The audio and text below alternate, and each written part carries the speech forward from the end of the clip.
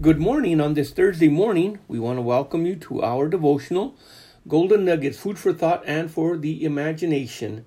If you were with us yesterday, we are still talking about and learning about walking in the Spirit. And we had left off with the last verse of 1 Corinthians 15:24.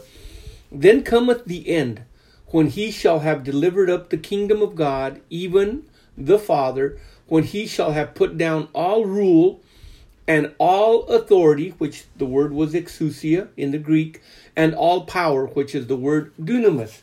And we had been learning about the false prophet using dunamis.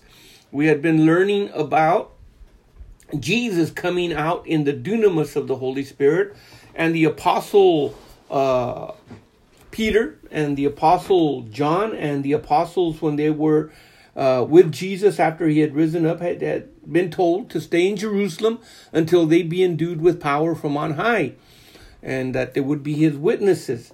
Well, now we are in 1 Corinthians chapter 15, verse 33, still talking about the word dunamis and the word authority.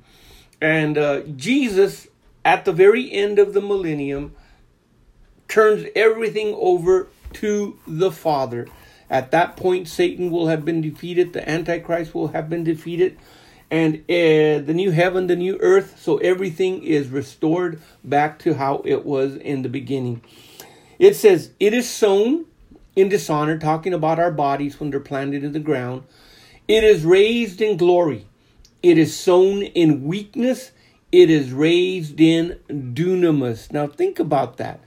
Not only is it raised by the power of the Holy Spirit in dunamis, but it is raised in the power of the Holy Spirit, meaning there is something that's going to be residing in each and every one of us to rule throughout the rest of eternity with Christ in the new heaven and in the new earth.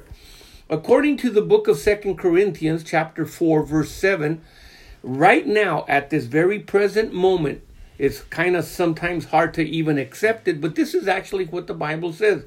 But we have this present treasure in earthen vessels, talking about our physical bodies, that the excellency of the power may be of God and not of us. So that the excellency of the dunamis may be of God.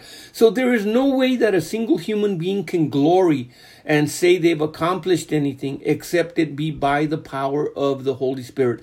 Having lived a life led by the Holy Spirit, in the Holy Spirit, walking in the Spirit, all of these things. And Paul mentions the reason it is possible to walk is because the power of the Holy Spirit is made available to believers. Now, Paul, when he found himself in a time of weakness, and he had prayed unto God in the book of 2 Corinthians chapter 12, concerning his affliction, there was a thorn in the flesh, and we learned from the scripture that was an angelos. That means that was an angel that was sent to buffet him. I know a lot of people teach about a disease and his eyes and all kinds of things, but it actually mentions the word messenger, the angel. In other words, the angel of Satan, to buffet him so that he would not glory from the many revelations and visions and things that he had had from God. And this is what he has to say in verse 9. And he said unto me, my grace is sufficient for thee, for my strength is made perfect in weakness. Most gladly, therefore, I would rather glory in my weaknesses or infirmities, that the dunamis of Christ may rest upon me. In chapter of Corinthians, 2 Corinthians chapter 13, verse 4, it says concerning Christ, though he was crucified through weakness, yet he liveth by the dunamis of God. For we also are weak in him, but we shall live with him by the dunamis of God towards you. So Paul was expressing here, the only reason we're able to accomplish and live on this planet and do what God has called us to do is because of his power working in us.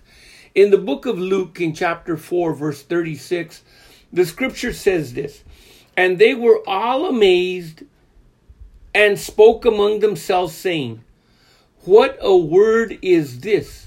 Talking about Christ. "For with exousia," authority, "and with power," dunamis, "he commandeth the unclean spirits, and they come out."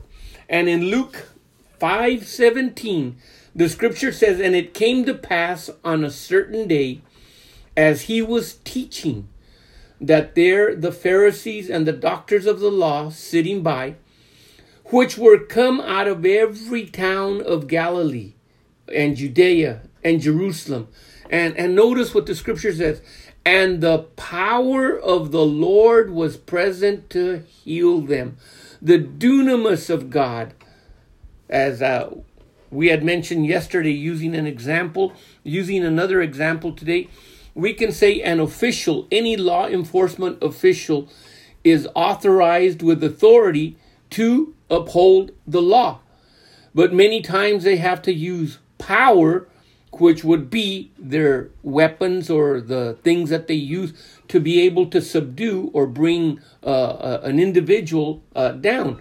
So one is power, one is authority. They're very, very different, but both of them are effective. You can, with the authority of the name of Jesus, cast out a devil, and with the power of God, the Holy Spirit resting upon you, the very same thing can take place. But here it says that the power of the Lord was present to heal them. So as you can see today, we have covered just a little bit more concerning about walking in the Spirit. If we go to the Old Testament, it says in Isaiah 6:1, "In the year that King Uzziah died," Isaiah says, "I saw the Lord sitting upon a throne, high and lifted up, and his train filled the temple." So we can see that even Isaiah, just like Jeremiah and Ezekiel and so many of the other prophets, were able to have visions or get caught up in the Spirit and be able to see things that are of the spirit world, of spirit nature.